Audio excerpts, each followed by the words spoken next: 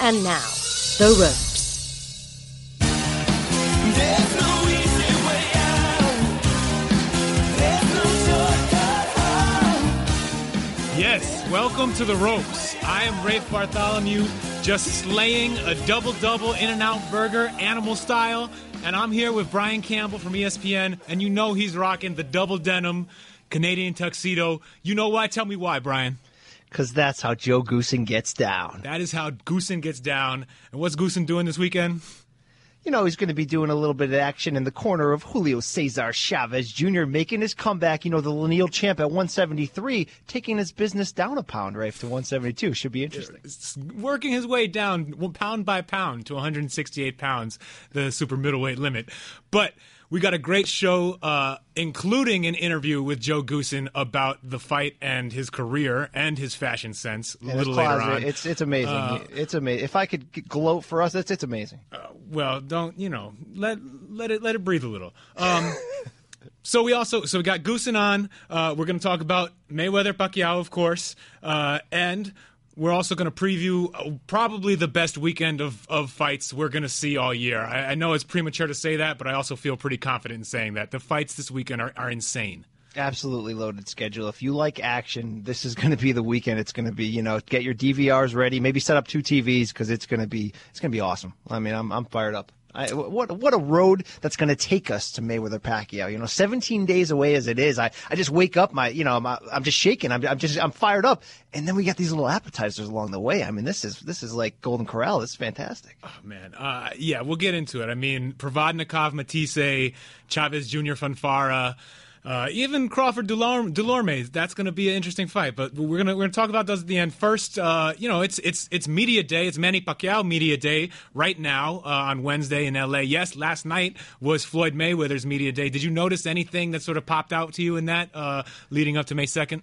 Just to echo a statement that we've said before on this podcast is, I mean, Floyd, we're just not seeing him play the villain role. We're not seeing him put on that hat and be the guy who, Mr. 24/7, the guy who's going to step all over his opponent beforehand, flaunt the money, all that. We're seeing such a respectful version of him. I saw there was an interview on ESPN.com that he did with Pedro Gomez in the ring there during the media day where I've just really never seen him that complimentary of Manny, that respectful of what Manny brings to the table. It echoes to me of how serious he is taking this fight and how much of a challenge he knows he has ahead of him. And, it's refreshing to see in that regard, but we're also just not seeing that the money may of old. What a couple of gentlemen these guys are. I mean, it's like, really putting a great face on the sport. I'm so proud of boxing. Wow, man! I think I'm just gonna go out and have a tumbler of Cavassier and just feel good about myself. Well, you know what Tupac said: weekends were made for Michelob, right? And I mean, I'm ready for a duet of "Sometimes When We Touch." Every time, man. Anyway, I'll tell you the one thing that I noticed about last night's Mayweather media night, right? The thing that stuck out to me was the part when Mayweather was being interviewed in a T-shirt that showed himself over sort of images of the Philippine flag, the 3 stars and the sun, sort of the iconic image on the Philippine flag, and it made me think that maybe Floyd is starting to do his sort of co-opt the other guy's nationality head games the same way we saw him, march into the ring against Oscar De La Hoya rocking the sombrero with the mariachi band, and it got me sort of hopeful that he might pull some trickery on for the fight walks on May 2nd, because see, Manny also this week released his walkout song, the one he recorded, the sort of very sort of over the top power ballad, cornball, Lalaban ako para sa Pilipino, I will fight for the Philippines. It will probably double as his Senate song when he runs next year.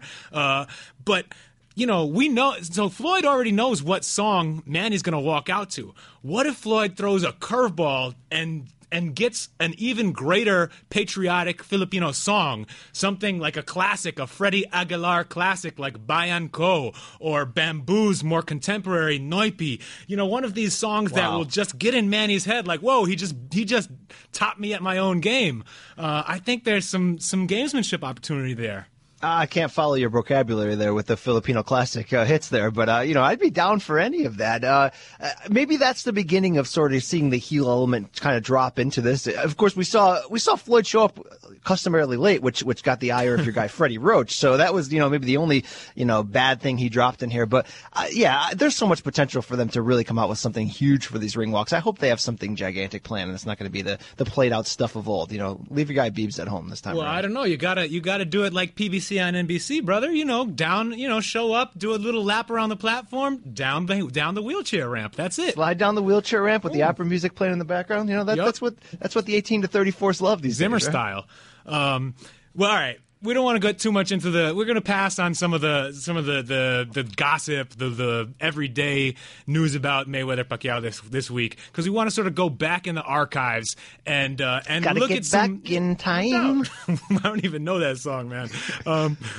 We're going to go back in the archives and each pick a fight from each fighter's sort of resume that we think reveals something about this upcoming matchup.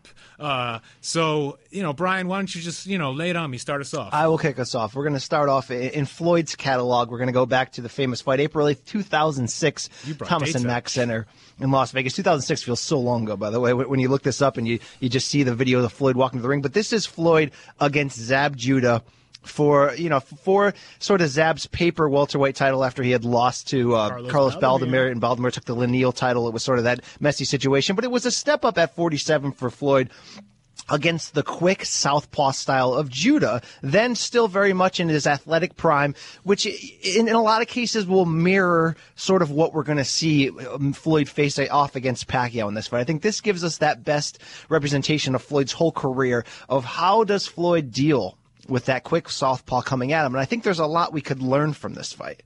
Do you think that, if things start to go south in the second half of the fight for Manny, he'll start, going for low blows, knocking Mayweather in the nether regions, and then maybe take a swing at Uncle Roger? We can only hope for, but no, seriously. Obviously, the as much as we'd love to see some kind of mayhem like that, the difference obviously in how the Mayweather Judah fight played out and how this potential fight on May 2nd could play out is I think we just all understand and establish that Pacquiao's a higher grade fighter, of course, than Judah, and I don't think he's as destined to have that sort of emotional breakdown, that Zab would have each fight. But this fight showed us a lot of things. First, it was one of the early instances of my favorite reoccurring soundbite in the Roach-Pacquiao marriage, which is when Roach goes between rounds and goes, "He can't handle your speed, son." Oh, anytime I hear that, I'm fired up and ready to get down. Obviously, the first 4 rounds is what stand out to you. Judah had more success in these first 4 rounds, winning at least 3 of them, to some people 4 of them, than, really anyone has had before Mayweather's patented adjustment kicked in. And I think if you're going to believe in the narrative that Floyd has trouble with southpaws, especially quick ones, which we sort of teased at last week, this showed you that, because Zab was able to beat him to the punch. Zab was able, in the second round when he knocked Floyd, where Floyd had to put his gloves down to the canvas, Richard Steele missed that knockdown call, but that's really the only real knockdown of Floyd's career. He also rocked Floyd as well in the 4th round. It showed you what can happen. How do you get to Floyd? That maybe the quick southpaw has that type of a road to get in, because there's that old adage, Rafe, in basketball, where teams that press hate to be pressed, right? Well, Floyd has tremendous hand speed, and I think guys that are so used to having such an advantage in hand speed don't know what to do when they encounter somebody who has at least equal to level hand speed. I think a great example of that was the struggles Gary Russell had against Vasyl Lomachenko. No question. Yeah, I mean, it's for sure. We see, Judah was one of the fighters who gave Floyd the most trouble, especially early on in that fight. He's quick. He's lefty. He looks a little bit like Manny in those regards. Manny's a lot different in a lot of other ways. Here's what he did. Yeah. Here's what I did from watching the video over again. He varied his attack. It wasn't just straight up, left hands over the top. He really worked hard on going to the body early. And I think his quick left hand slings across the middle to Floyd's body, Floyd wasn't able to catch up with that, and it also began to, get him to lower his hands a bit. I thought Floyd counteracted that nicely by starting to mix in the lead right hands, which is eventually the tactic that helped him make that mid-fight adjustment. But there was something else that Judah did really good that I think is something that Pacquiao could have a lot of success at, is when he landed his 2 biggest punches of the fight, he threw out 2 jabs before coming across the middle with those overhand lefts. And it was almost like these 2 jabs were just, half-hearted jabs that were maybe to blind. You're saying he put some flies on the windshield before he threw the front, the straight.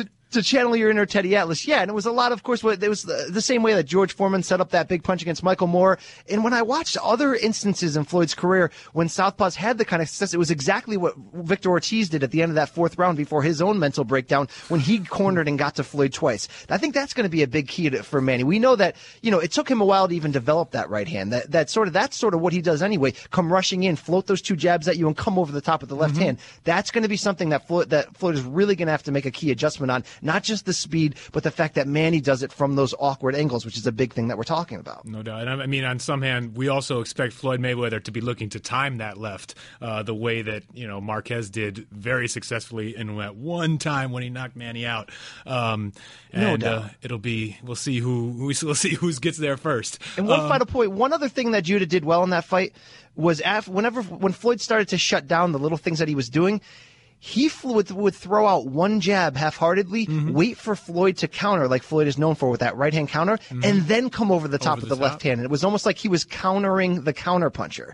And while Manny doesn't normally do that, that was a tactic that he attempted in the third Marquez fight. Remember when he went down on the rounds early? It was sort of a lot of people don't talk about it now, but they came out with a strategy of we're going to counterpunch the counterpuncher. So in that situation, it failed for Pacquiao, but that was an area where Judah did have his success, throwing out as bait that jab, waiting for Floyd to reach, and then catching him coming in. It was very interesting to see the success he had. He was not able to sustain it, as we talked about. All right. Let me throw a simpler example at you. Floyd Mayweather, Juan Manuel Marquez. Was this 2011 after when Floyd came back from his quote-unquote retirement? We'll say it was. So really, and I'm not picking this one for the reasons a lot of people might expect. Marquez was a common opponent between Manny and Mayweather. Obviously, Marquez gave Manny the toughest fights of his career and knocked him out in their most recent fight. But that's not really what it's about for me. It was really seeing how Mayweather manhandled a smaller man, and the way that anything Marquez tried just fell short. He couldn't close the distance. He couldn't get anything going. And, of course, we've seen that Marquez really struggles against other counterpunchers. He needs someone to initiate. He doesn't really start his own offense that well, and it hurt him also, obviously, when he lost to Tim Bradley, going back with Freddie Norwood, too, right? No doubt. But it's still a part, and Manny is such a different kind of offensive fighter than Marquez is. He is very good at starting his own offense and then fighting and then winning exchanges and just being relentless. But a part of me still worries that height disadvantage, the fact that he isn't going to be able to muscle and crowd Floyd the way Maidana did in last year in their two fights, and I think bothered Mayweather. Manny, I don't think he's that type of fighter. Two, he's just not big enough and going to be strong enough to pin Mayweather like that. I could He's see not going to be able to do Mayweather what just Maidana did, is what you're saying. No, definitely not. And I could see Mayweather just using his height, using his height, controlling the distance, and making it really hard for Manny to get his offense going, and then controlling the fight. Well, if you believe Floyd's going to win, that size advantage has to be part of sort of your thought process, because he's going to have a 5-inch reach advantage. And I think a big key or secret to Floyd's success against welterweights, when we assume that Floyd is the smaller man, is that he kind of has freakishly long arms. He typically has the reach advantage even against larger opponents. This is going to be much more, amplified this time around when he's actually facing a smaller guy. I think that's an interesting point in what you're saying. I also think it's interesting how in this Marquez Mayweather fight, two counterpunchers, one of them had to end up taking the lead, and it was Marquez, and that played right into Floyd's hand. We've never really ever seen anyone try to stink Floyd out, try to be the counterpuncher against the counterpunching Floyd for a long period of time. Do you think there's any part of Manny that could consider that as a strategy in this? Not with Freddie Roach in his corner, not though. I mean, I think that would be insane, right? I mean, to come into the biggest fight of your career fighting a totally different fight than you fought for the rest of your career. I mean, isn't that what a lot of people think was partially the doom of Hagler against Sugar Ray Leonard? Absolutely. I mean, he came out trying to box Leonard, trying to prove something, and that how often does that work? I don't see Manny doing that. Manny is Manny. He's going to be himself, and if he loses trying that, if he gets knocked out trying that, he's still going to fight that way. I think you're right, and that's a great Hagler reference on there. You gotta, dance with who brung you, right? Isn't that how it goes? Well, moving on to my second Manny fight that we can sort of pull here. I'm going to take the second matchup against Juan Manuel Marquez, March 5th, 2008, in Mandalay Bay in Vegas. A classic fight. Look, I love that. That's my favorite fight of the quadrilogy or whatever you call their 4 fights. The final fight. I understand why that may be the best and the most historic, but oh my God, both guys, just I think in their kind of purest forms, if you could say that. And I don't mean to throw the normal allegations about how they gained weight over the years, but I just mean like at their quickest, fastest, throwing insane flurries of punches and exchanges. It was just beautiful and brutal, and God, it was a great fight. Yeah, it's the absolute peak of who they were as lower weight class guys before the rise. Look, I'm an unabashed lover of the 4th fight in their rivalry. It's my favorite of their quadrilogy. That's what I say, quadrilogy. Yeah. Foods that start with the letter Q. It's my favorite of that. But Victoriano Huerta. Absolute my favorite of that, but I don't begrudge anybody who says the second one, because it was, it really was, like you said, the peak of their powers against each other. The reason why I picked this is because, if you look at, you can look at Manny's resume and not really see anybody that resembles Floyd. And that could really help you if you're a believer that Floyd is just going to be too skilled, just a different animal for even Pacquiao to handle. But I think this may have been the best example, because although Marquez is a different kind of counterpuncher than Floyd, this was when he was still at the peak of himself in the lower weight classes, when his speed was much more a part of his game. I mean, his counterpunching has always been about timing, of course, but he definitely maintained enough speed to give Manny trouble back at this point before he really amped up his frame, moved up to lightweight, then went higher and really put on the muscle after that. There were some things that we learned about this. I mean, this was back when Manny was really coming into his own as a polished fighter under Freddie Roach. You had seen that in the second Morales fight, where he really started to use his right hand more for the first time, where it wasn't just this floating jab to wave in people's face to set up the left hand. This was a graduation of all the things he had learned, but it still was Manny getting reckless, and I think those were the moments where Marquez caught him the easiest, because the same thing we saw in their 4th fight, when it seems like Marquez is the only guy that can really pull Manny off his game plan, and really tag him, get him to bounce his gloves together, and then get him to be not the fighter that he wanted to be, to be completely reckless. Things that Marquez did that were interesting in this fight to have a lot of success is that he also used his jab at times to just float it out there as bait. And then as Manny would come forward, Marquez would sort of swivel his body to the left and consistently land hard right hands over the middle. And he hurt him in the first round with that, which was a surprise to a lot of people. He hurt him late with the same tactic again. It was really interesting to see that. And we know Floyd is a master at sort of swiveling his upper body. He doesn't use his legs as much these days, but he's a master at getting out of the way of punches. I think that can be an avenue where he can have a lot of success at him. Marquez was also did a great job at sort of disguising jabs to the body and then pulling the left hand back and coming right over the top with hard right hands. I think that's a fight where Floyd can sort of study the Marquez playbook the best to sort of find his avenue of success, because this was the fight where Marquez was most like the Floyd we're going to see today. That's great. I mean, and if the May 2nd fight between Manny and Floyd brings out that insane over the head left that Manny landed in round 10 of against Marquez in the second fight. If we see that punch ever again and it happens in this one, I will just I'll thank God and die happy right there. That's one of my favorite crazy punches. Not my lucky punch or my crazy punch, just a regular punch. No. Do you like it more than the double punch he used agast Clottey? Didn't he throw punch with both hands? Just taking the words out of my mouth. Because look, robbing the cradle. My Manny fight was actually Manny Clottey, and not because it really reveals a whole lot about some aspect of Mayweather and Manny and what's going to happen on May 2nd. This is a little bit of a cheat from me. I just think it's one of the fights where Clottey's inactivity made not only all the fans and the sort of the viewers and the broadcasters frustrated. It made Manny frustrated. You could tell, doubt. And that was sort of the impetus for the double punch, right? Which is known in the Philippines as the Pompiang punch, the cymbals. It's like they thought he was clapping the cymbals on his head. But it got so crazy that Jim Lampley calling the fight for HBO just had to to gin up some excitement, and he gave us his famous "Bang Bang Bang" clip, which we're actually going to play for you right now. Bang bang bang bang bang bang. Try and stop it. Bang bang. Here I come. Bang. You want to throw sometime? Bang. This is the Manny Pacquiao who has dominated boxing for the past 3 years.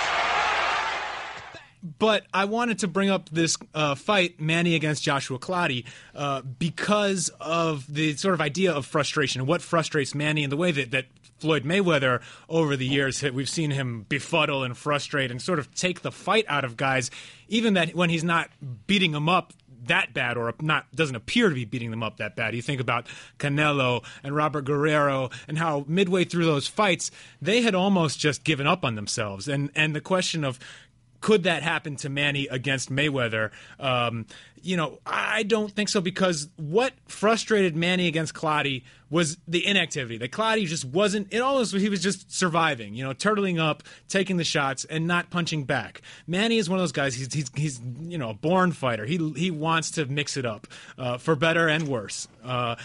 And even though Floyd is this defensive genius, he gets his work in, and he's so accurate, and nothing sort of pops Manny into attention like getting a clean taking a clean shot. That's like you just described. Like he bangs his gloves together, shakes his head, and then just sort of like charges in to get it back. And maybe that means he'll get a little reckless, but I think it'll make the fight really exciting. He's not gonna go out the way that other fighters who've given up against Floyd have. I think he's going to be in there and make Floyd beat him every round. And if he does, then hats off to Floyd. He's the best right now, if not TBE, the best ever. I think that fact alone gives you reason to believe that this could be a fun fight, because, as Teddy Atlas would say, a lot of the Floyd opponents have signed that silent contract. They got to a point where they're so frustrated, they've eaten so many clean right hands in a short period of time, where it starts to go in the back of their mind, am I going to get stopped if I keep trying to win? I thought that's what pulled Oscar back. I think that's clearly what pulled Guerrero and Canelo back from really just going for it. We know Manny's a different type of fighter. He's not going to do that. He's going to keep trying to find avenues to get there. But what's really going to be interesting is if Floyd figures him out faster than the people like me who are picking Pacquiao think he will, can Manny be awkward and different enough to completely, consistently mix it up to keep showing him different looks? What are his second and third adjustments are going to look like? That's the real, inside baseball chess piece of this fight that I'm really interested to see how it plays out. Can Manny and Freddie Roach adjust? Well, speaking of once touted fighters who were supposed to be in the mix with these pound for pound elites, who might one day get a chance to fight the winner of Manny Pacquiao and Floyd Mayweather. Our boy DSG, Danny Garcia, we got to speak to his father, Angel, before last weekend's fight, which he won by what was it, split decision? Majority decision over Lamont Peterson. But it wasn't that convincing of a win, and you wanted to sort of give him the business with a quick rant. Giving you the business. Look, here's the thing. This is now 2 out of 3 fights. Going back to Danny's close win over Mauricio Herrera, very controversial last spring, where you could make a hard case that Danny Garcia lost this fight. And this is why I hate the kind of years in 2014 that a lot of the Heyman fighters had. And now, you can justify it if you're looking at it from the standpoint of it was certain chess piece moves to set up this PBC launch and all that. But it was a lot of lateral steps or step backwards for a lot of fighters, because when you take a year off where you're not advancing yourself, where in Garcia's case, he took not a get well, but a homecoming showcase fight against Herrera that almost went wrong. And then he follows it up with the ultimate get well fight against Salka, then takes the long layoff and then goes in there against a tough guy in Peterson, a guy who we thought all the experts thought he was going to beat, of course, but to come in there and then really, eke out a decision that looked even like if garbage. He looked like hot garbage. The rounds he won because Peterson gave away by not doing anything to win. He looked bad even in winning those rounds because Peterson, had him missing everything. Like the idea that Danny Garcia would move on to fight Floyd Mayweather someday is insane. Like, if you can't catch up with Lamont Peterson, how are you ever going to give Floyd Mayweather trouble? Look, Lamont Peterson fought 2 fights in this fight. He fought the moving, running boxer in the first 6 rounds where people were, taking credit away from Peterson, saying he weren't giving him credit for the rounds. I gave him all 4 of the first 4 rounds because I thought he was making Garcia look foolish. I understand that he didn't do enough. I kind of mixed it up a little bit, maybe half and half. Like the ones where he did some work, I would give him to Peterson. Ones where he just wasn't doing anything, even though Danny looked bad, it was sort of hard to. They were not easy rounds to judge. Absolutely. So I don't have a problem with anybody who added a draw or had it for Garcia because Peterson honestly didn't do enough in the first half to stamp it. But what he did do is expose Danny's problem with boxers, with movers, because Peterson was really making him look bad in those early rounds. And then when he switched to become the puncher, I think he surprised all of us in the fact that he was taking some clean shots from Danny and he was just kept coming forward. He wore Danny out mentally. He wore him out physically. Danny's right eye puffing up. That was very concerning from the Garcia side. So now you have a year that was almost a throwaway year in 2014. You come out in this fight with all the negativity that's attached to the catchweight situation, and then you get another win that people think you don't deserve, and now you're announcing you're going up to 47 with a lot bigger, tougher customers there. Garcia said after the fight he thinks he needs like 2 fights to get used to the weight class. So if you think somebody's going to get used to a weight class, you're probably looking at more showcasing efforts to sort of stretch it out, match them carefully. Suddenly you look back. Fall of 2013 surprises everybody in the way that he handles Lucas Matthysse. Suddenly, Danny's getting pound-for-pound consideration on a lot of people's top 10s. He's, anybody who was so slow to come around on him like me have to give him the respect. What has he done since then? How did they build on that? Outside of building his actual brand, meaning putting out the DSG hats, he's got an app. Outside of that kind of stuff, they didn't do much to further him. Also promoting his twin sister's singing career, don't forget. I mean, I loved the Coast to Coast documentary show that showed, behind the scenes of his life. I thought that was all great, but in the ring, he's not taking steps forward. I think he's going to have trouble at 47 against the very elite based on the last 2 fights, of note that we've seen of him. And I think this goes back to my bigger point. I hate when fighters do this, when they sort of follow this model of let's slow down after taking a bunch of tough fights. Maybe you have 1 fight. Maybe you have a homecoming showcase. Maybe a get well. Maybe whatever you want to do. But when you have a long stretch, when you give away a year, it only stunts your growth. And now I think Danny Garcia goes from being on the verge of stardom to now being a huge question mark moving forward. Great job, Danny Garcia. You just got the business. I mean, come on. I mean, it's tough to say, but there was one other thing that came out of my appearance at ringside at Brooklyn for this PBC card. Oh, that's right. You were there. I did run into a little celebrity action when I was there. Got a little picture. I don't know if people saw it on social media. The author and founder of our hashtag Dang list for our Instagram love, TV Johnny Dang himself, Rafe. I got to meet what's this the legend guy. like? I've never met him. All right. First of all, I come through the tunnel to go find my seat. I see a guy with the crowd all around him. People are taking pictures, and I'm like, dang, that's dang, isn't it? This guy's draped in so much ice, it's just ridiculous. The teeth all up with the grills on it. I mean, it's just fantastic. Wasn't, really blown away when I introduced myself as a boxing writer. He could, I could have said I was, the accountant at my dad's business. He was just like, yeah, but he was nice enough. We took a picture. All that means when you tell him that is you can't afford his grill. So like, I think that, if I'm not a celebrity in the grill market, so I was just another dude, but he was gracious enough to take a picture. He had some front row status there, sitting by and supporting DSG. Team DSG for life. I mean, he's an executive VP of Team DSG with the front row service there, but amazing to finally meet him there after how much we talked about him. He did not fail to impress in person. I'll give you that. Excellent. Well, now we're going to take a break, go to this interview with Joe Goossen, the trainer of Julio Cesar Chavez Jr., who's fighting this weekend. We talked to him last week, so it was right before they left training camp up in Lake Tahoe and moved down to Southern California, where this weekend's fight is going to be. Chavez Jr. is fighting Andy Fanfara from Chicago, the Polish fighter. Goossen told us about that. Are we going to settle on Andrew or Andre for that? Are we going to pick Andrew, Andy, Fanfara, if you want to do the Midwestern. Anyway, we talked to Goossen, and we'll be right back with that.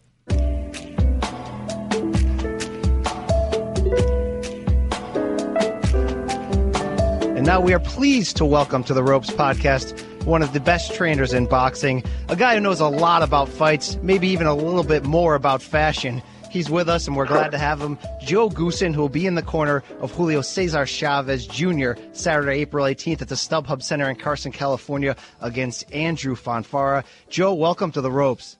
Thank you very much. I take it this is Brian, right? You got that right. Brian Campbell along with Rafe Good. Bartholomew. How you doing, Brian? I knew it had to be you since you referenced my outfits. Oh, come on. Hashtag denim. It's fantastic, Speaking, Joe. this is Rafe speaking, and I am an equal fan, maybe even bigger fan of the sartorial stylings that you've shown over the years, Joe.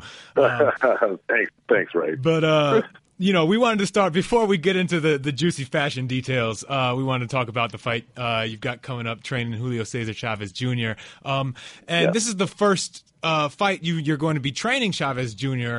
How did that relationship come about? And were you, obviously he's gone through a number of trainers before he got to you, and there have been stories about his dedication in training camp. Did you have any concerns going into that relationship with him?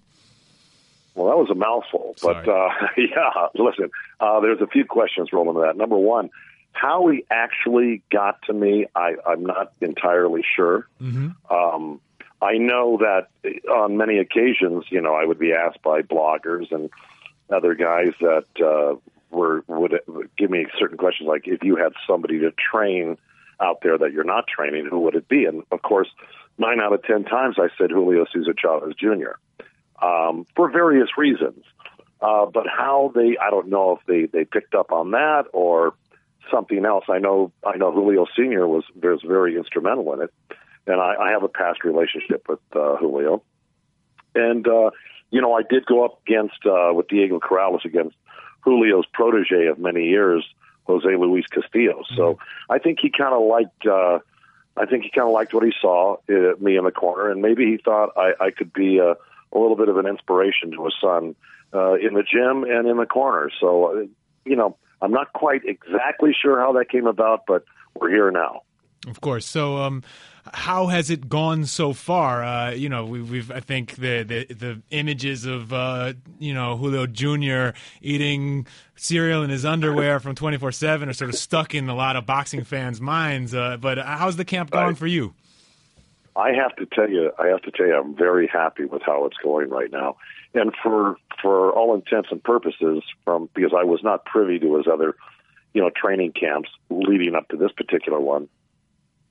And from the guys that kind of surround Julio and have for years, some longtime, associates, they all feel that, I and the rest of the team have squeezed out a pretty damn good camp here. And I'm quite satisfied with that. And, look, number one, Julio made the commitment to leave Los Angeles, the comforts of, your home and family, and come up here to Lake Tahoe. We're pretty much isolated up here. It's, close to 7,000 feet altitude. He's been very dedicated, very hardworking. And so if there were a lot of, misgivings about his training in the past, I think we've put a lot of that to rest in this camp here. So I'm very, very, very satisfied, and I really like the kid, and he's a hell of an athlete. I got to tell you, I found out quite a few things about him up here, and actually we're breaking camp today and leaving for Los Angeles this evening because we have a press conference, or I should say, an open press workout Friday. So we're wrapping up the last week in Los Angeles, but we've been on the road now for close to 6 weeks. So, that shows me the signs of dedication and, willingness to work hard to be successful and victorious in this fight. So I couldn't be happier based on some of the previous, camps that, you had just mentioned. Mm-hmm. Joe, when you looked at Chavez as a blank canvas, what was the main thing that you hope to change or sort of meld into what you bring to the table for what Chavez can do? Yeah, when you're kind of a Johnny come lately, you've got to be careful how you approach things, because a lot of veteran fighters, and Julio is a veteran fighter, close to 50 fights. He's developed his own style. And, to try to change that too abruptly, would probably, work against the whole idea here. So what I try to do is I try to do a lot of add-ons, judiciously, without, because, it could be a little bit of a shock to have somebody come in and just start running roughshod over you. As a veteran, look, I had the same thing with Diego Corrales. Diego had certain methods and ideas and training, the way he trained. And again, I didn't try to hit him over the head with a sledgehammer. So what I've done here is basically I've been very encouraging, a lot of minutia, no overall big picture change here, more addressing the game plan and what needs to be done in the game plan, and then get in that condition to be able to pull it off. That's really the key. The kid knows how to fight.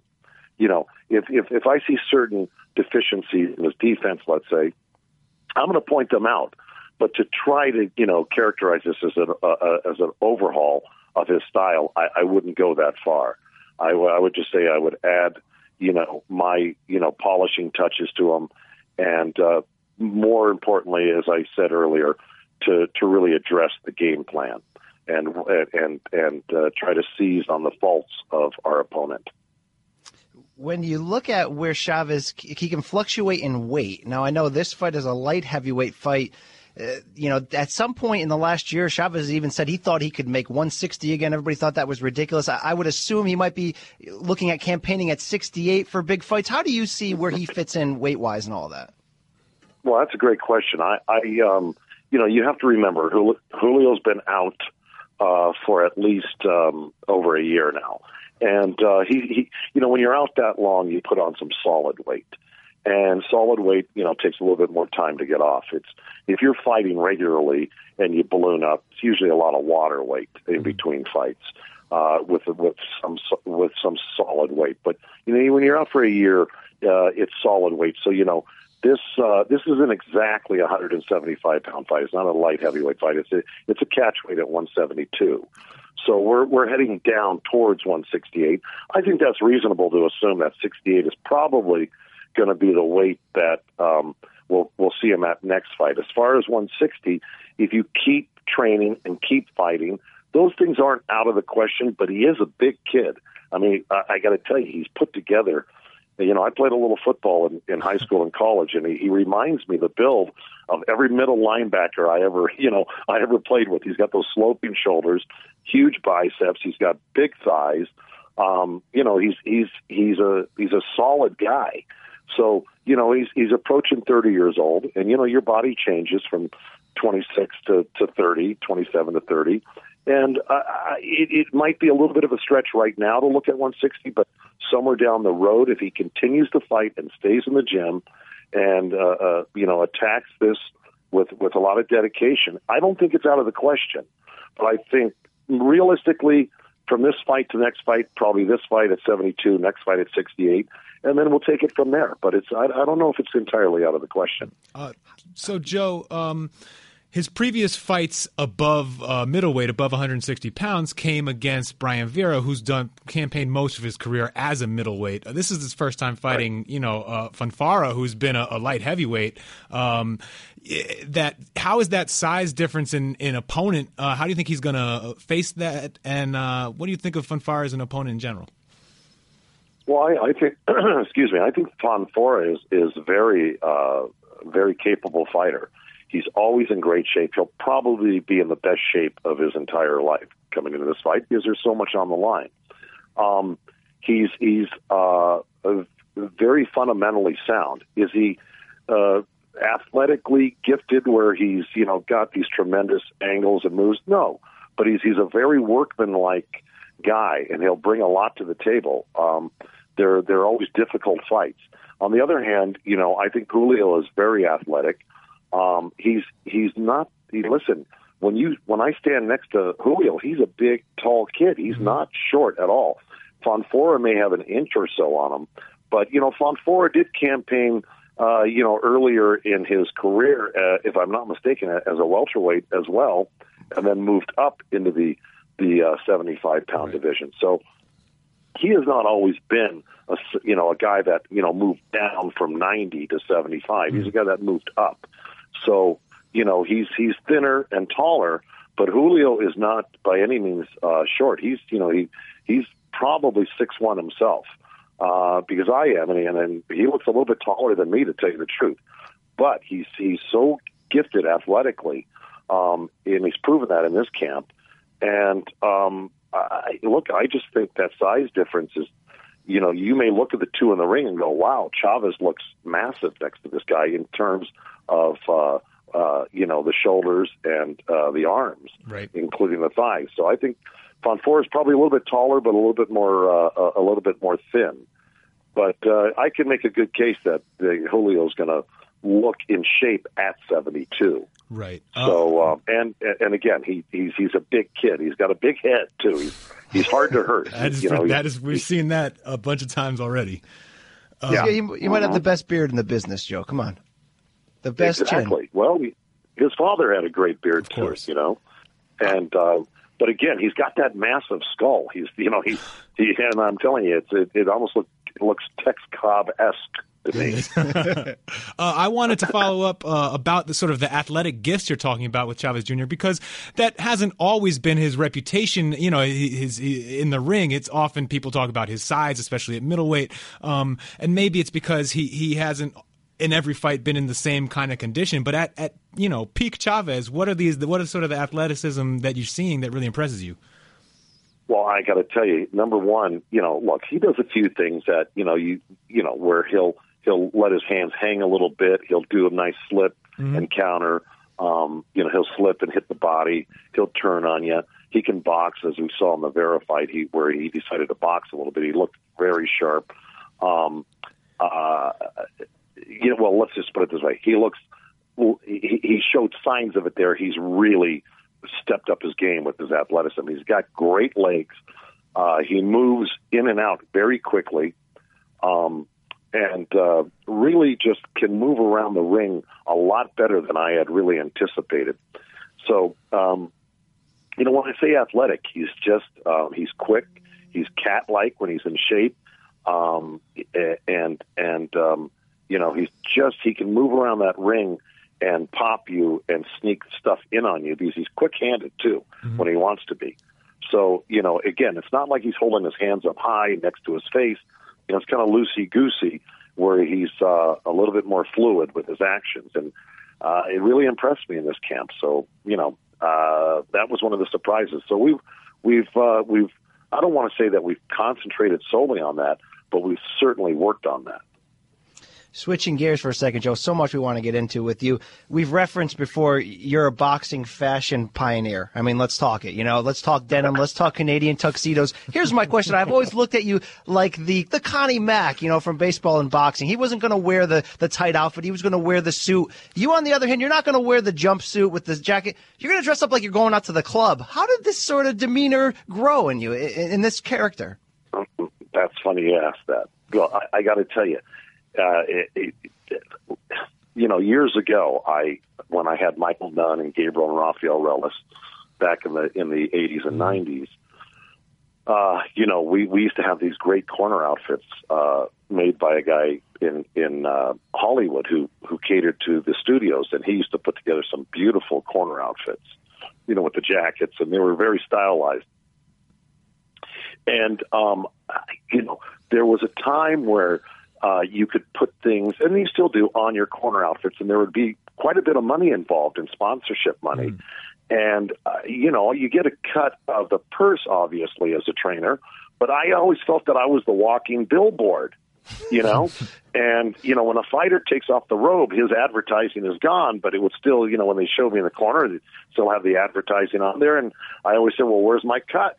And it never came. And I said, well, you know what?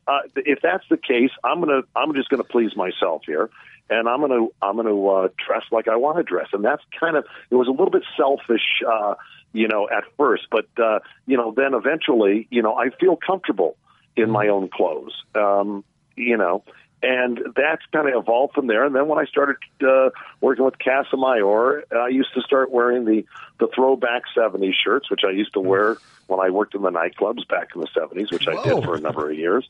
What was your role there? I got to interrupt you. What was your... People started complimenting me on it, and I wore it for a certain amount of time, and then I said, okay, I've worn that out, and people kept wanting me to wear those, and I said, no, that's gone.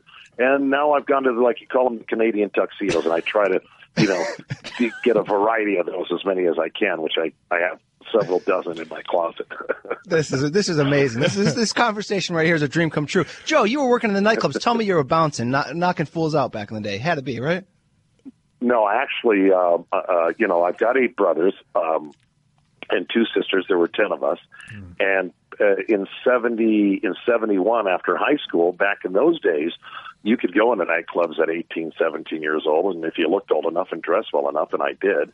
And my brothers were bouncers over at a club in Glendale, and so I started hanging out there in June of 71 when I graduated high school, and I ended up behind the bar as a bar back for the bartender.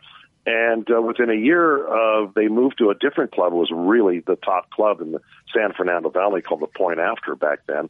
And at 18, I was bartending, So, but my brother Greg and my brother Pat, who fought professionally, my brother Greg played obviously for the Dodgers and Mets back in the day.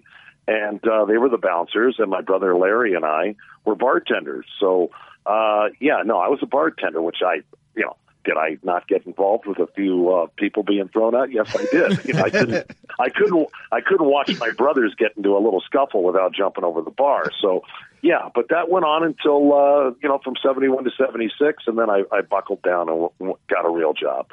Well, let me segue real quick the fashion talk into the next topic. We want to hit you up. It's going to be the 10th year anniversary of the most iconic fight of this era, the Corrales-Castillo epic war. But to close off the fashion talk, Joe, that shirt you wore in the corner that night is as memorable at times as really the fight. I got to ask you, where does that shirt live today? Is it in the Hall of Fame? Because it should. And have you ever worn it again? I've never worn it again. It's a great question. It's funny because what I normally do, and most of my fighters know it, the day before a fight,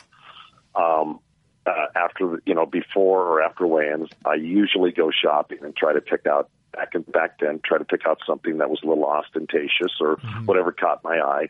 And that particular shirt, I was almost going to give up and wear something else.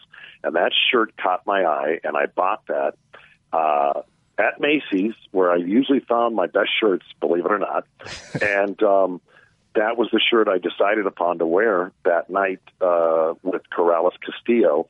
And it is now, my wife has every shirt I've ever worn in those corners sealed and put away. So, one day maybe if somebody wants it, and it ends up in the Hall of Fame. Well, hey, listen, I'd be glad to turn it over. But I've never worn any of those shirts twice. Wow, amazing. I actually wanted to follow up there. Are you aware that sort of in this internet era of boxing fandom that you've almost sort of made this leap into a cult figure among some boxing fans, where they're taking videos of you sort of giving a side-eyed glance to the cameraman getting too close to you in between rounds, or when you sort of brush off the California official in between rounds in the Molina Matthysse fight, and just sort of the outfit. It's sort of becoming a revered internet badass of boxing. Are you aware of that? Do people show you the videos? What do you think? It's funny. Like, I really don't go on the internet. So because you know what? You're going to be disappointed. You might say, "Oh boy, I got a lot of fans." And then you're going to hear it from the other side too. Right. I'd rather not hear it from either side, to tell you the truth. You're telling me, I know you're not going to cut me the ribbons, but I'm sure there's a lot of people that would love to. So who needs that, right? But I'm a texter and a caller, and that's pretty much what I do. But yeah, no, I know people do personally come up to me at certain events and they'll say, "Hey, I really like this." And I've heard those things. I just, I don't pay too much attention to them because, then you might be too self-aware of all that stuff. I just kind of do what I do, and whatever I do happen to pull off in the corner or otherwise, it's all spur of the moment stuff without any thought, believe you me. So I don't know. I don't know if it's good or bad or if I got fans or not, but I do hear it every so often, and, like you said, you're telling me now, but I really don't pay too much attention to that. I don't know if I should pay more attention, but I don't. Then don't look Only at my because Vine I've account. seen so many people that get on that internet and they get so disturbed. I mean, fighters, I see them, they're obsessed with the internet and people's comments, and then I see they get depressed, they get mad, and I go, boy, you ought to just stay away from that then if it's going to affect you like that mentally. And I don't want that to happen to me. Well, that's you're training Julio Cesar Chavez Jr. One of the things that happens to him on the internet is every time he posts a picture, you get fans of Gennady Golovkin start commenting on it, saying GGG, GGG, GGG. I guess because they want to see him fight him someday. But I wonder if that has ever disturbed him. Oh, well, no. Listen, I have talked to Julio. I did not know that. I know every so often somebody will send me a picture that Julio posts, but I've never gone on his Instagram or I've never been on an Instagram, Facebook, or whatever else is out there. But people do send me stuff, and infrequently, although. But I have to tell you, Julio and I have talked because he's a very savvy boxing guy. He's very good at picking apart people's styles and all sorts of things. And then he's also interested in his future about who he's going to fight. And then he tries to pick my brain who I think he should fight. And I know he has discussed, Golovkin on several occasions. What I thought about that. He's also brought up Mayweather, as a matter of fact. Whoa. Who, Roger or Floyd Sr.? Jeff that? Mayweather? Yeah, you talking Jeff Mayweather? Yeah, right. Yeah. Well, listen, you never know. People, go up in weight to, for all sorts of reasons, usually monetary, to make things happen, and people go down in weight. So, there's a lot of catch weight fights going on that never used to happen back in the day. They do now. It's a good point. It's a good point. Joe, I got one personal question I got to ask you here. I'm a shameless fan of Vanes Martirosyan, and I just can't get enough of the guy. How did this fallout take place? I was all pumped for you to be in his corner for that Charlo fight. Disappointed that you guys, broke apart. Were we going to see a reunion in the future? Listen, I have no bone to pick with Vanes at all. Believe you me. I appreciated so much his heartfelt, words for my brother after the Willie Nelson fight, which I thought he was just tremendous in that fight. We had a great camp.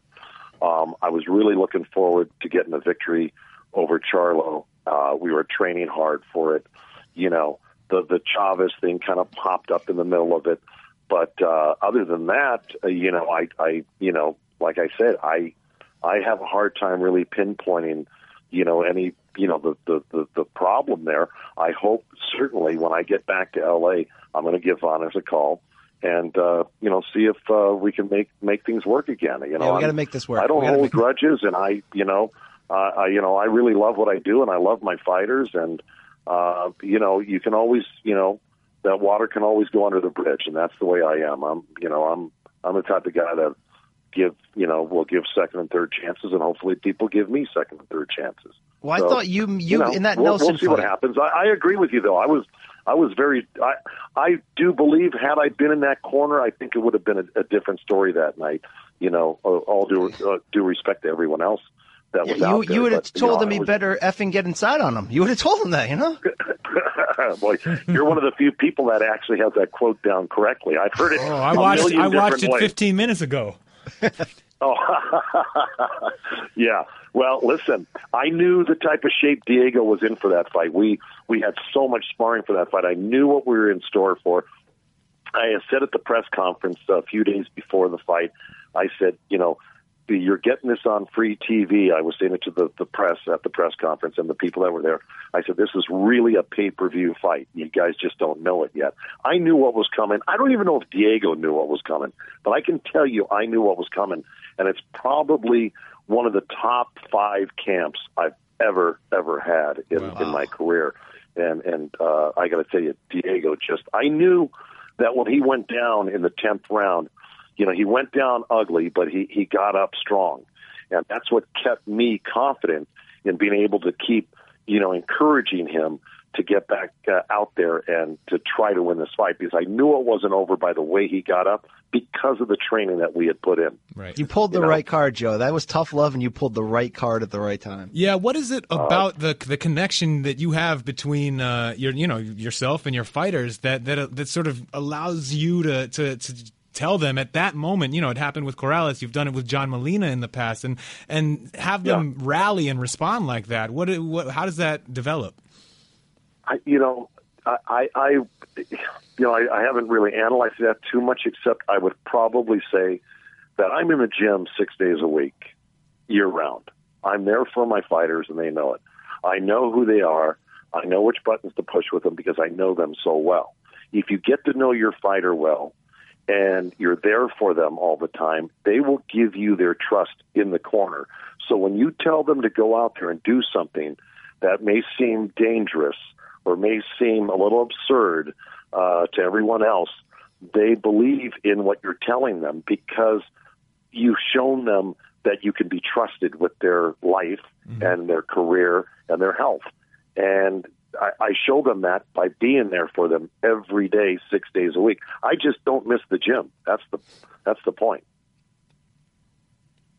Amazing. Hey, Joe, this was an extreme pleasure for us. We're short on time, but please do us the favor and say you'll do this again sometime. Oh, I would love to, Brian and Rafe. I would love to, even though Bernie can't get your name right, Rafe. I'll take whatever I can get. The great publicist to the stars.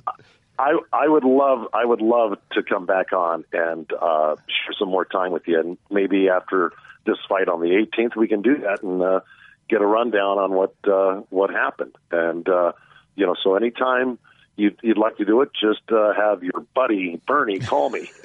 Bernie Barmazel, our man, the publicist to the stars. But you can see Joe Goossen, of course, in Julio Cesar Chavez Jr.'s corner, Saturday, April 18th at the StubHub Center in Carson, California, against Andrew Fonfara. Joe, thanks again, and best of luck to you. We're looking forward to see how this combination plays out. Brian, Rafe, I appreciate it, and God bless you guys, and thank you for having me on. I really do appreciate it. Great. Thanks so much, Joe. Take care.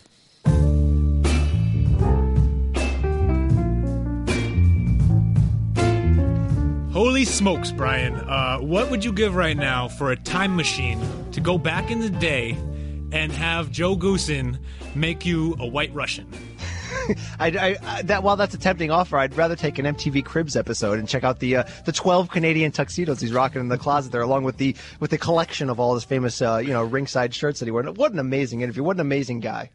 Yeah, I can't wait. I wanted to keep talking to him for about 3 hours, but I guess that's not proper podcast etiquette. We'll try and get him back. Hopefully Chavez will stay active. He'll win or lose, he'll stay active, and he'll continue to work with Goossen, and we'll get more chances to talk with Goossen and go through more history, more fashion, and whatever. Let me ask you, though, let me ask you, what do you think working with Goossen for the first time is gonna do for Chavez? Do you buy into Chavez being sort of showing us a new side of himself in this fight?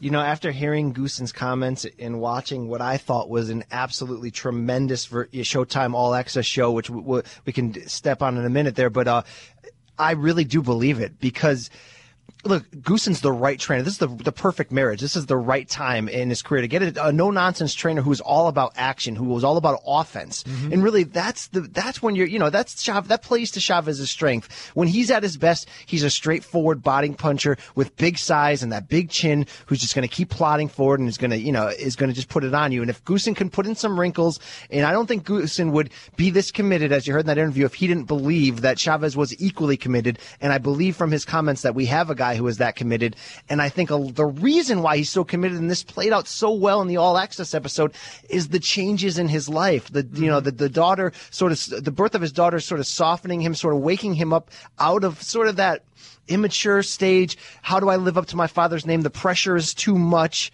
What do I do? The only thing I can do is sort of rebel against that. I think he might even be over that now. And for the first time, we might find out how good this fighter can be, because he's made sort of ridiculous leaps. I mean, if you go back and watch that Sebastian Zibik fight where he won the belt for the first time, the body it was shots. So raw. It was all just no form body shots.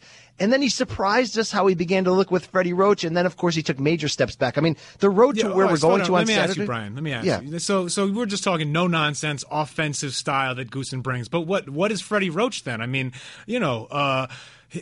Chavez was with Freddie for several fights. What was it, 5 maybe? Or they worked together for a pretty long time, and Chavez definitely improved under that. But then we saw in the run-up to the fight with Sergio Martinez, a great fight that became great in the 12th round at least. But we saw that that Chavez really wasn't committed in the way that we expect a guy working with Freddie Roach at that level of the sport to be. You think that that Goossen he's going to be different for Joe, or you think it's just that like he's sort of grown up with things going on in his life? Well, a combination of both. I think Freddie was a completely huge section of his career because it taught him real polish, real form, taught him how to box. I mean, we saw him in the moments of that Andy Lee fight, for example, also in the Manfredo title defense, where I mean he was a real boxer. Suddenly there was real polish there. You're really going to bring Manfredo into this? Oh, come on!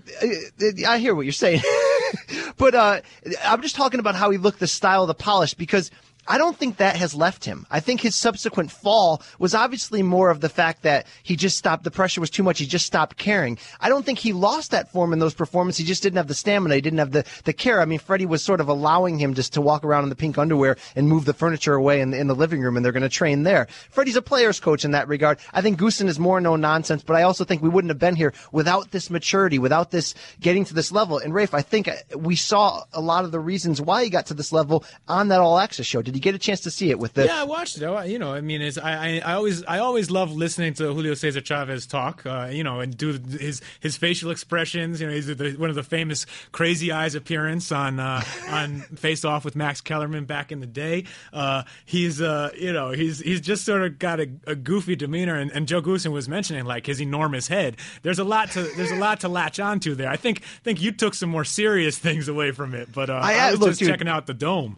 I was about ready to see if Ugly Kid Joe could come out and do another cover of Cats in the Cradle for us because, dude, I mean, where he is at what that All Access showed us, how honest they were able to get Junior and Senior to talk about their relationship. It was almost like watching a therapy session. I thought it was amazing that they flew in Senior, that they were able to get them to just release all of that. And I think it amplified that Junior is sort of past the point of care now of the pressure that comes with defending that name. There was just, I think he's exercised his own demons. I mean, he's been away a while. It's not just the 13 months since his fight with Vera in the rematch. Those 2 fights, sort of was just like a step backward for him. He's really been out of being in a big fight now for 3 years. I mean, it's been a while. I think this was that clouded, lost weekend away where he was able to find himself.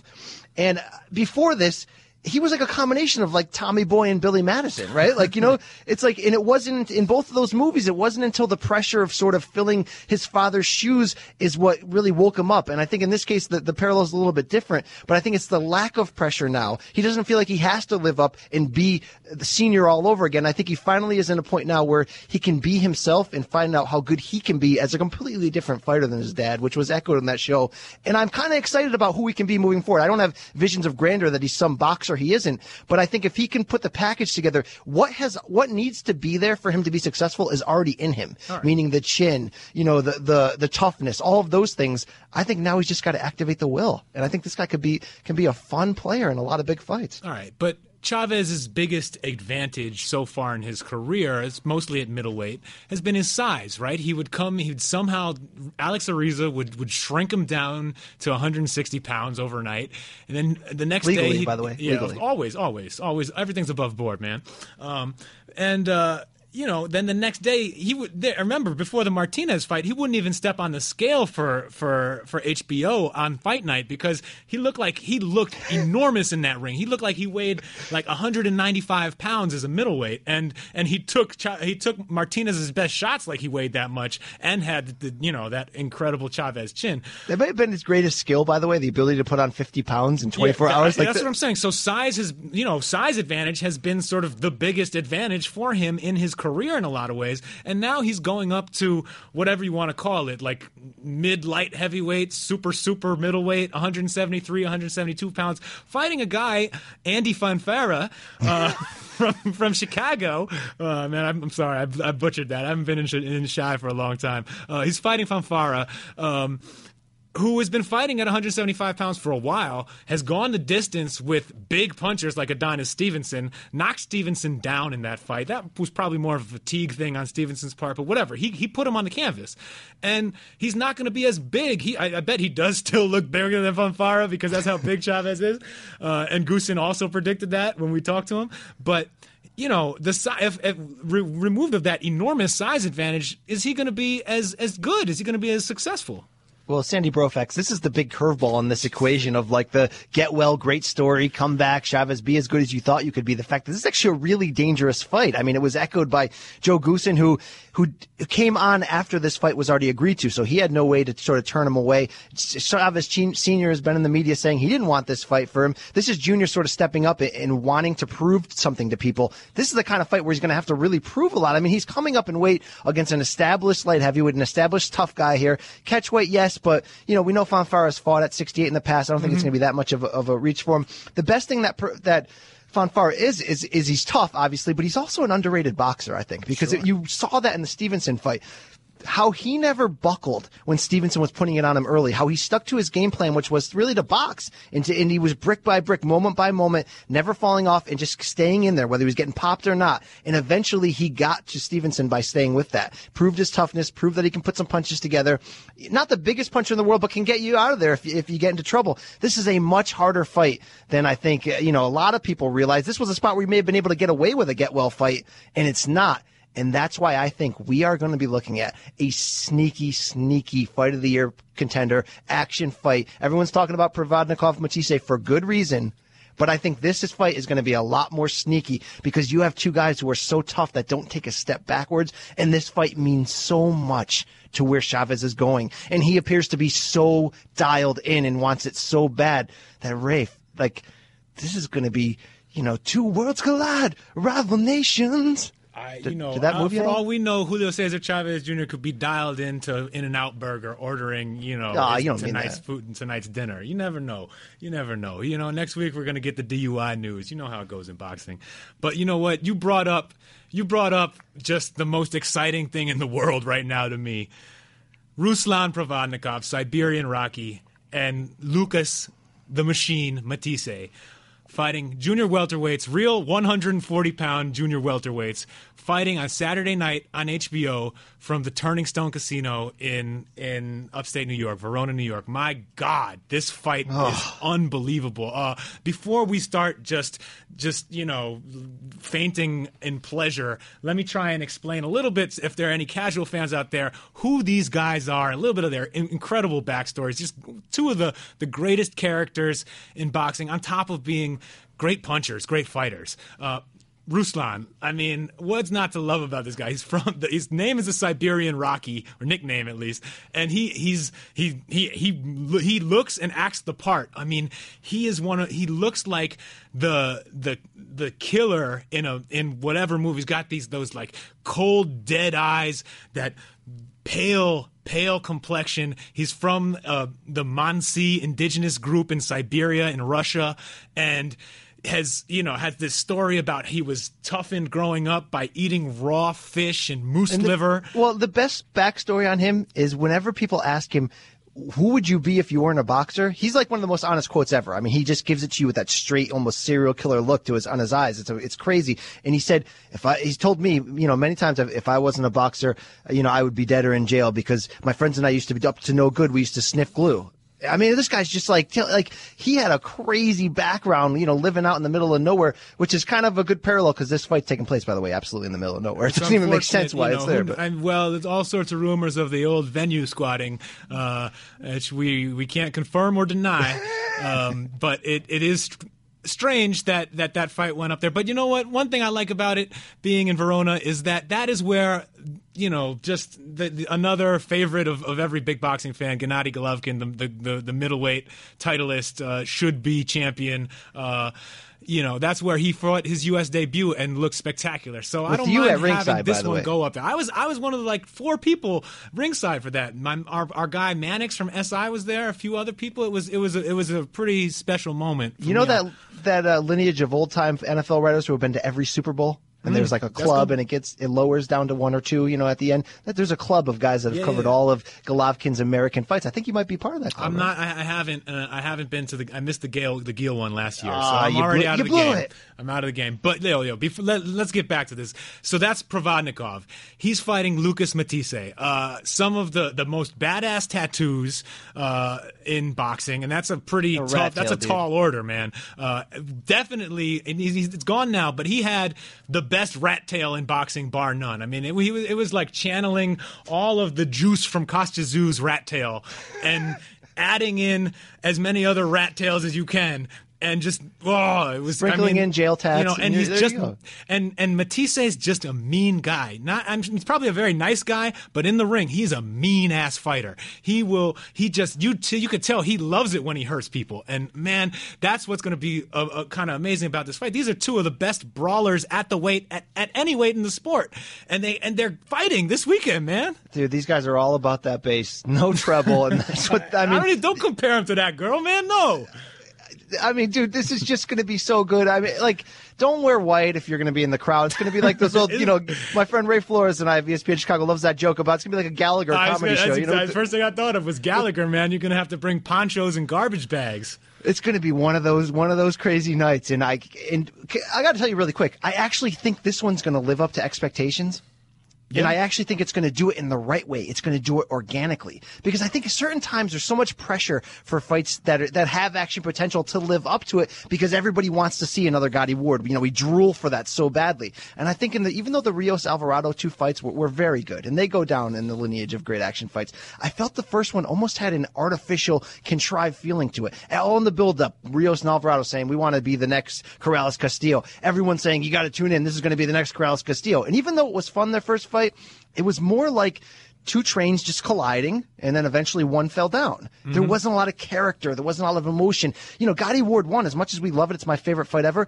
That fight took 4 rounds to really get to start to heat up. There had to be moments to take each guy out of their game plan to box. It wasn't just animal all the way. And what you had was a fight with much more character, a fight that much people love and that's so much more endearing. I think this one's going to be the same way. Yeah, and as big of punchers as these guys are, as much as they mix it up and knock guys out, there is enough of a difference in styles to make this an interesting fight, right? I mean, Matthysse has a little bit more, has shown a little bit more boxing ability, a little more versatility. He'll set up his big punches. He'll move a little bit more.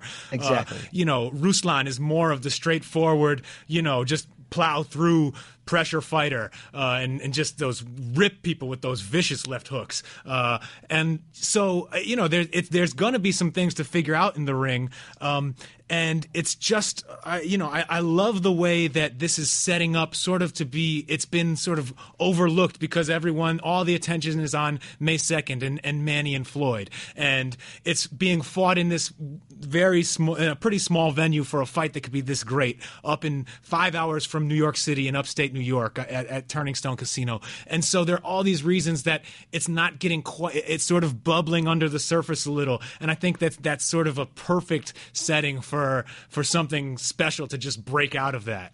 I think you're absolutely right. I think Matthysse, he's going to, even though he's a badass, he loves getting fights, he's going to need and want to box in this.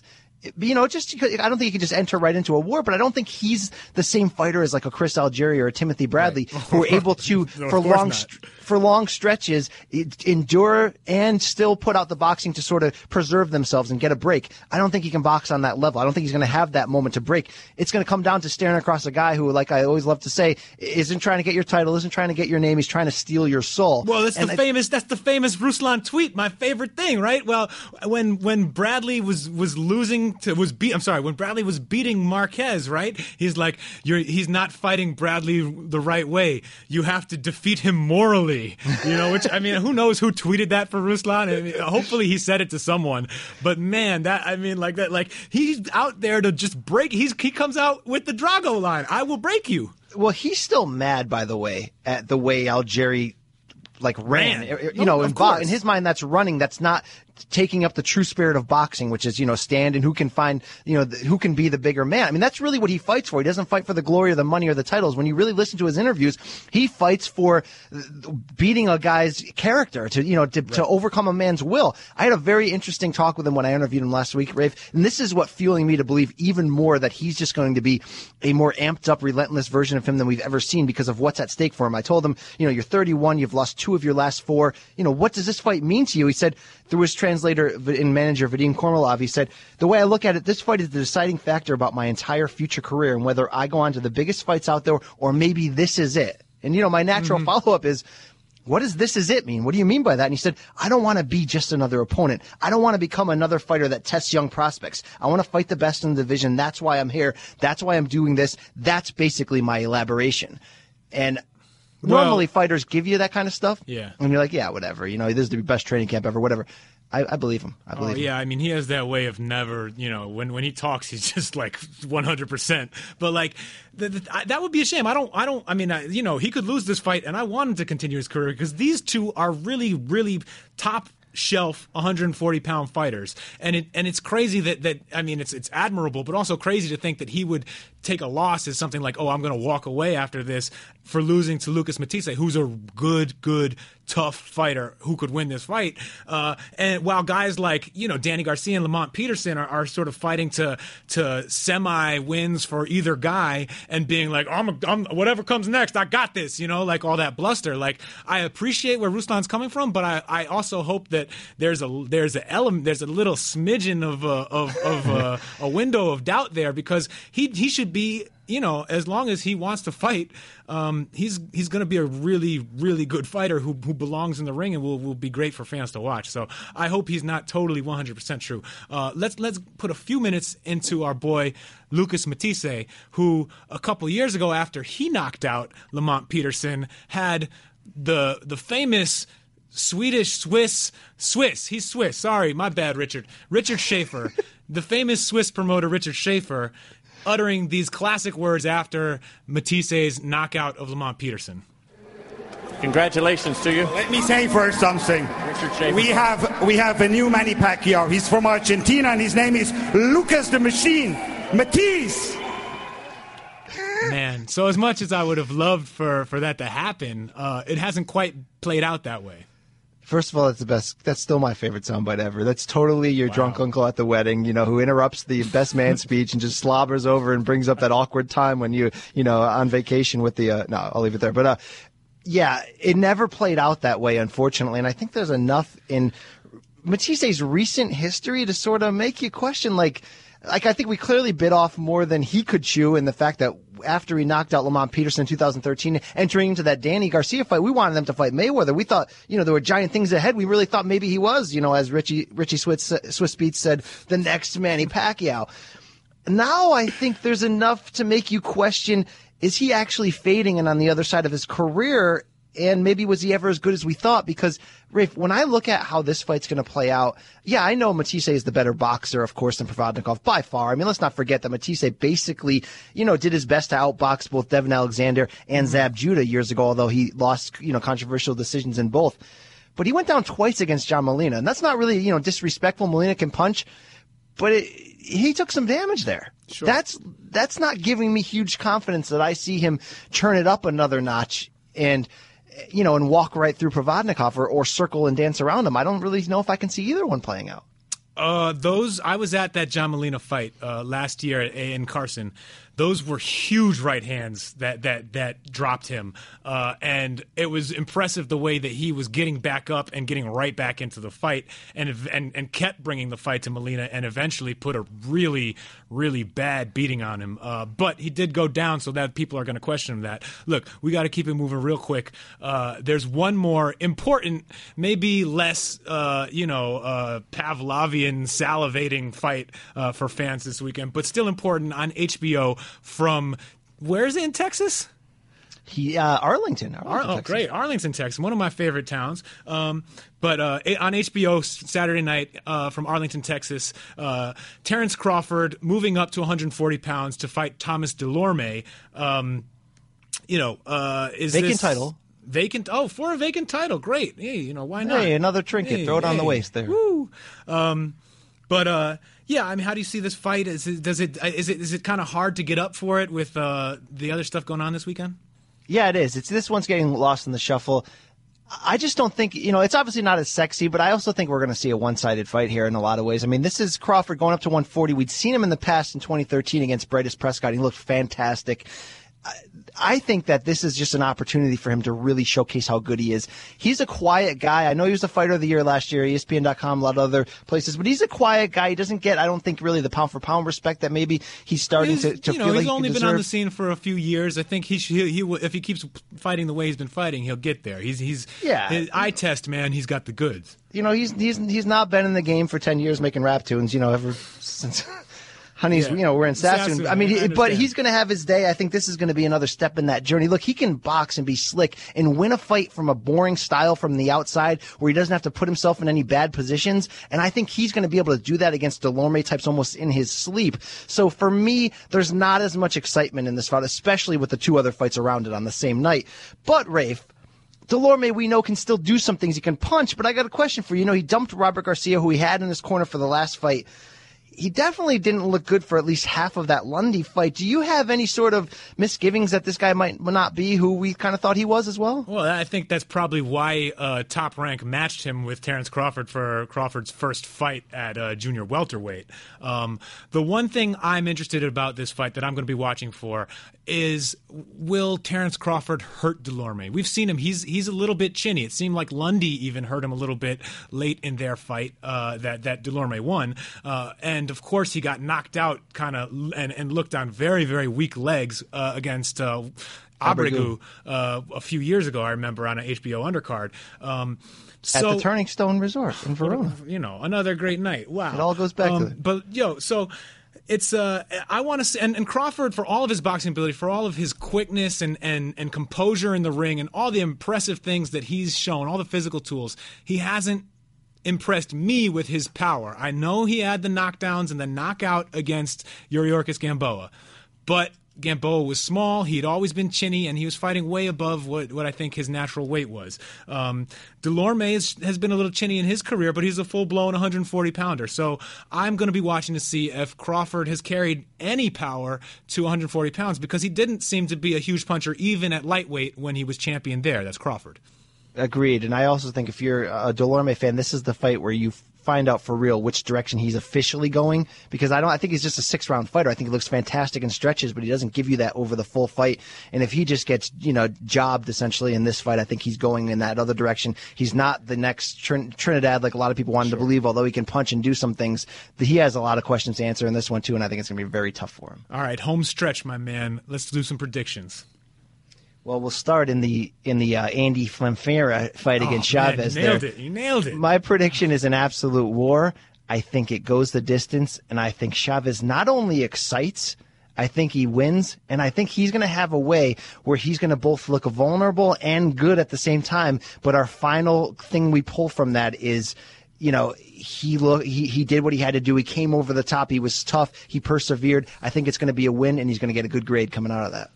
I think it's going to be a fairly even fight. I think Chavez will win because he is the enormous house fighter with a huge name against a guy who's not fighting in Chicago and is unlikely to be favored. I think it'll be a close fight. Probably could call it either way if you were objective, but Chavez is winning this by decision. What do you think Goossen wears in the corner?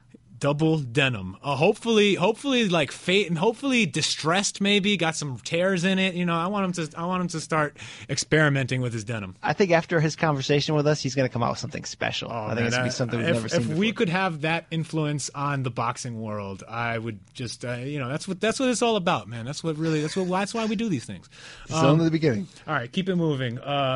The Ruslan Provodnikov and Lucas Matthysse, the wet dream of all boxing fans. What's going to happen here? I've established that Matthysse is the better boxer. I think he can win rounds early on while still throwing in the kind of punches that give Provodnikov enough pause where he's not going to walk through him early in a Mike Alvarado type setting. Mm-hmm. But I think ultimately this comes down a lot more to chin and will. And I just think Provodnikov, although I'm really not high on him in the long run, I do think he's generally overrated in a lot of categories. I think he's a good guy. You just got to match him right. Anyway, go ahead. Right, and I think this fight exposes the things he's really good at. Mm-hmm. And I think Matthysse is going to get to a point where he's not going to have a choice. He's going to have to go to a war. We've seen Matthysse, as good as he did coming back in that Molina fight, we've seen that he can be vulnerable, that you can hurt him. I think this is going to be one of those late cuts or multiple knockdown referee waves it off situations where Provodnikov's the last man standing. Wow.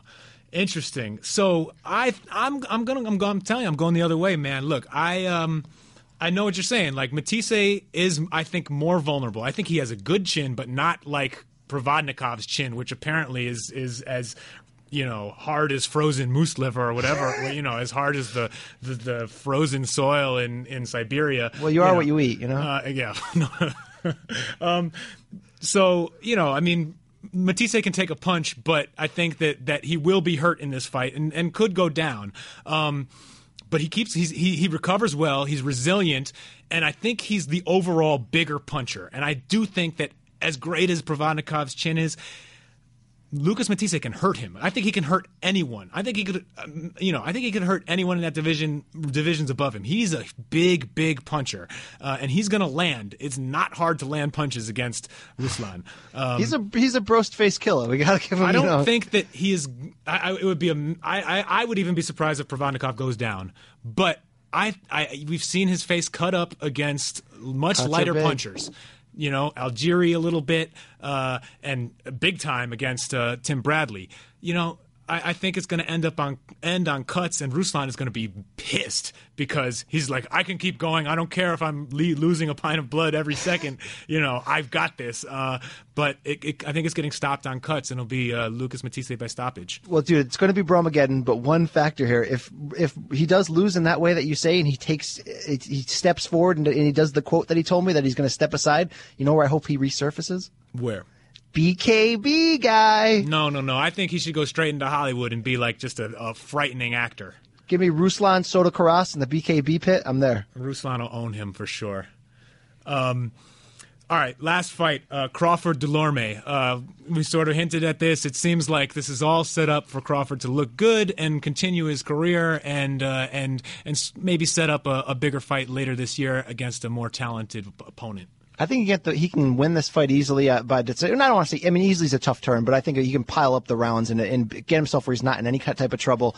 And I think he could get the winner of this Provodnikov-Matthysse fight. I think it's a very realistic fight. If it happens to be Matthysse, I think that's a much more appealing fight. For sure. Although, if this fight is great with Ruslan, with Matthysse and Provodnikov, we could see rematches, which I don't think anyone would have a problem with. As for Crawford Delorme, I think Delorme might have some moments early, not where he actually hurts Crawford, but where he lands the same because he has length and he has pretty quick hands and he's a decent offensive fighter. But we've seen Crawford do this before. He adjusts so well. He remains composed. He's got a good beard, a good chin, and I think he'll take over the fight and win a decision. I'm with you on that all the way. I think this guy is the limit for Crawford. I think he's going to do big things at 140 even. He also isn't. He's on the side of the fence where he's not going to get the best guys at 140. So I think that's a part of it. All right. I was about to get us out of here, but you really think he's not going to get the best guys again at 140? I think Matthysse is as good as most guys at 140. I think I established that he's going maybe in the other direction. I'd love to see that fight against Matthysse. I think it's a very tough fight for him. But I think politically, he's certainly in a spot where he doesn't have access to the best guys. The big names, yeah. There's not going to be any Denny Garcia, not going to be any Lamont Peterson, and who knows where Tim Bradley. Well, Tim Bradley, they're sort of in the same neighborhood, although he'd have to go up for that. All right, well, that's going to be just about it for us. Brian, great show. It's what an exciting weekend of boxing. My God. Dude, this Matthysse Provodnikov is that fight. Put the kids to bed early. Pull the shades down. Take the phone off the hook. Tell your boys don't call me. What are you going to be doing while you watch that fight? Hey, that's none of your business. But dude, don't call me. This is going to be. This is why we lift them weights in the offseason. This is why you watch all them crap fights for weekends like this. Well, before we get out of here, I want to thank all the listeners for checking us out. Please subscribe to The Ropes on iTunes. Subscribe to the Grantland Sports Network. Subscribe to the Grantland Pop Culture Network, Hollywood Prospectus, all those great podcasts. We want to thank Joe Goossen for giving us an amazing, amazing interview this week. And thank Joe Fuentes and David Jacoby for keeping the Grantland Network running. And thank my man Brian for being here with me. It's going to be such a great week, and I want to play a special song for you, Brian. It's Manny Pacquiao's new hit, his new monster ballad. You know you're going to memorize it and sing it back to me on this podcast someday. It's Lalaban Ako Para sa Pilipino.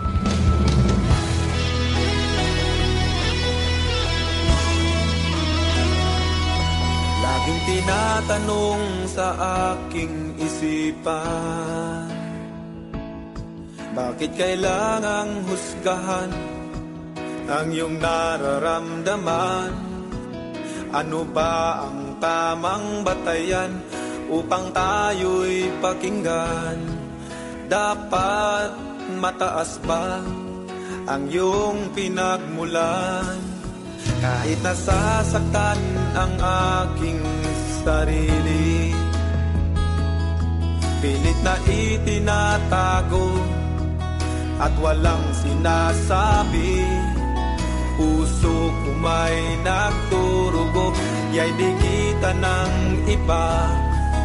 Basta't ang mahalaga, bayan ko'y masaya. Lalaban ako sa mundo, dala ang pangalan mo. Pinoy ako, Pinoy tayo. Lalaban ako sa mundo, kapalit may buhay ko. Lalaban ako para sa Pilipino. Thank you for listening to Grantland. To hear more Grantland shows in your earballs, subscribe to Grantland Sports and Grantland Pop Culture on iTunes. Or go to grantland.com and click on podcasts.